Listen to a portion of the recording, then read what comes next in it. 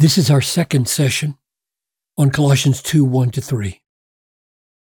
For I want you to know how great a struggle I have for you and for those at Laodicea and for all who've not seen my face.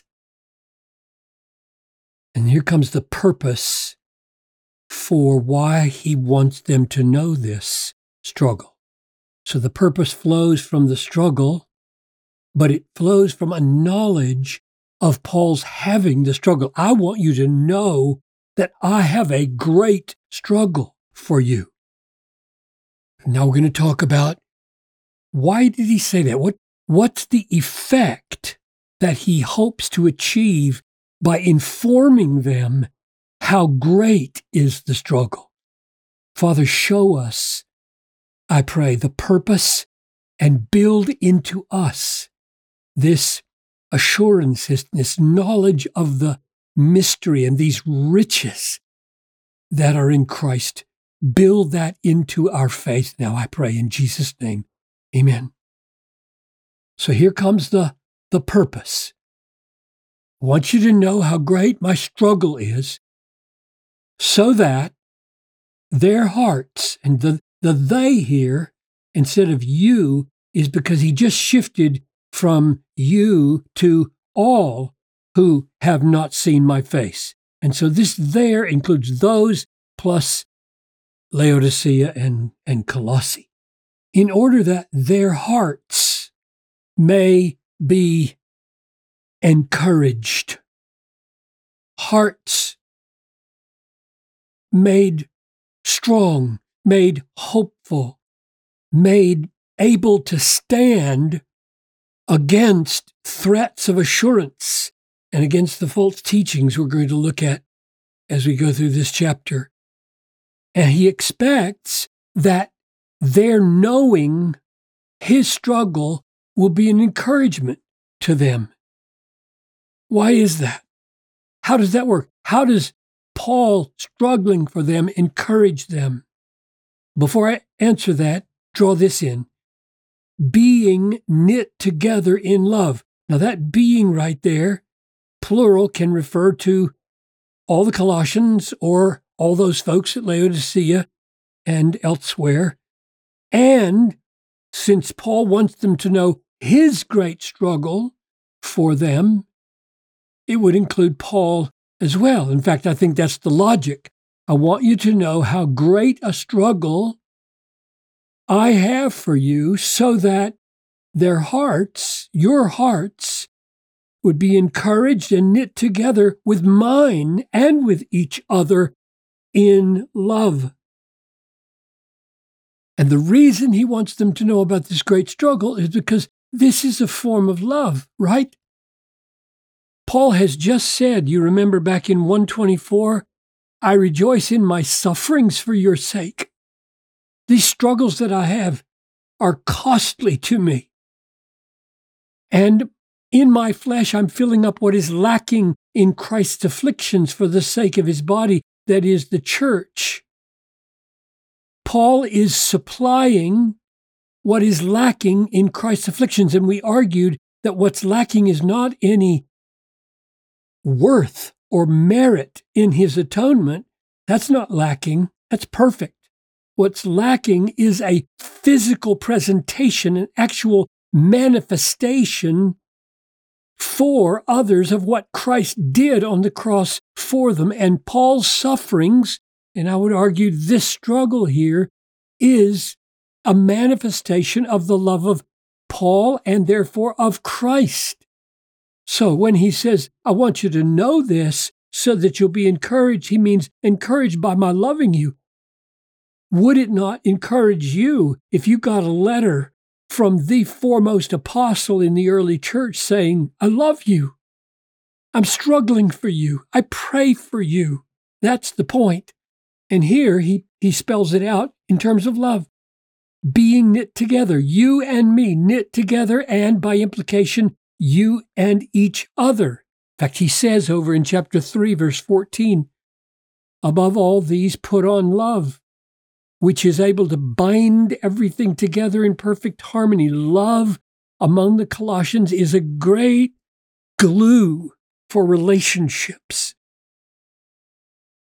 So Paul is saying, we will be knit together in love, and you will be knit together in love for each other as you are encouraged by my love for you, manifesting my suffering for you and my struggling for you. That's the idea. And if we wonder, how does love knit together? All you have to do is go over to the definition of love in 1 Corinthians, and you see all kinds of glue, right? Love is patient, that's glue. Love is kind, that's glue. Love doesn't envy or boast, that's glue. Love's not arrogant, it doesn't boast over others. Love does not behave itself unseemly. It doesn't break rules of propriety. It does not seek its own, that's glue. It's not easily irritated. It doesn't keep a record of wrongs. It doesn't rejoice at wrongdoing. It rejoices in the truth. It bears all things and believes all things and hopes all things and endures all things. Oh my goodness, is there a better glue for relationships in all the world? No, there isn't. That's what love is. So in love, we are knit together. We're bound together. We're bound and glued together. Or as it says in 3:14, love which binds everything together. Now, here's the amazing thing.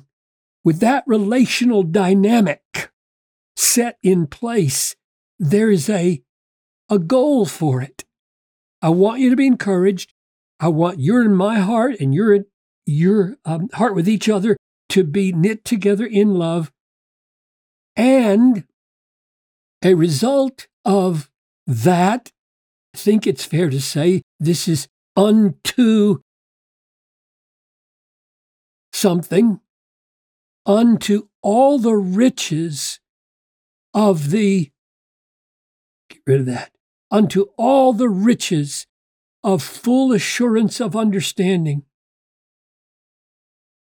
All the riches. That's really amazing, isn't it? That encouragement and unity in love leads to the riches of the full assurance of understanding, which means there is a intellectual effect of love.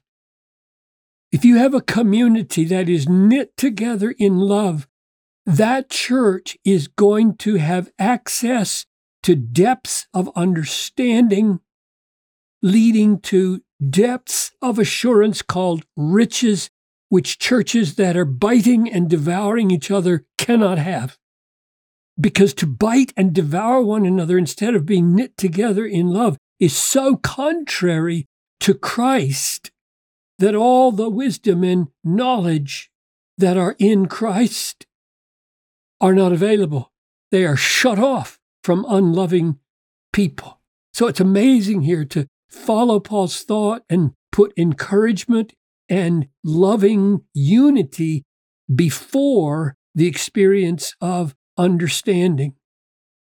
So this unto here, I think, is parallel to this unto here. I don't think this unto has the result of this unto. I think they're parallel. Notice. So you've got understanding, and then parallel to that would be unto the knowledge of God's mystery, which is Christ. So this understanding here corresponds to knowledge, and he's spelling it out now. What kind of understanding yields this assurance, which are so rich and full? And the answer is the knowledge of God's mystery. And he defines it as Christ. And then he goes further, and he says, and in this Christ are hidden, it's like a mystery, only they're being now revealed, hidden for ages, now revealed, which were hidden, all the treasures. Now, that word treasures cannot help but remind us of riches.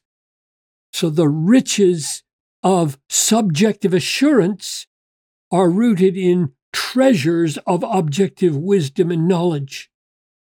And so when we understand God's mystery, which is Christ, it means we're getting insight into God's wisdom, insight into God's knowledge, and the wealth and riches called treasures here of this wisdom and knowledge, which are summed up in Christ, lead to riches of sweet, deep, unshakable assurance, so that when the next verse says, I say this in order that no one delude you with plausible arguments, he means, don't you see that you have everything here? You have a treasury here. You have riches here. You don't need to be led astray. Stay with Christ and stay together.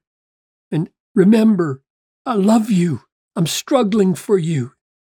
That's the feel and the argument of this text as he struggles for the assurance of the Colossians, and I think for ours.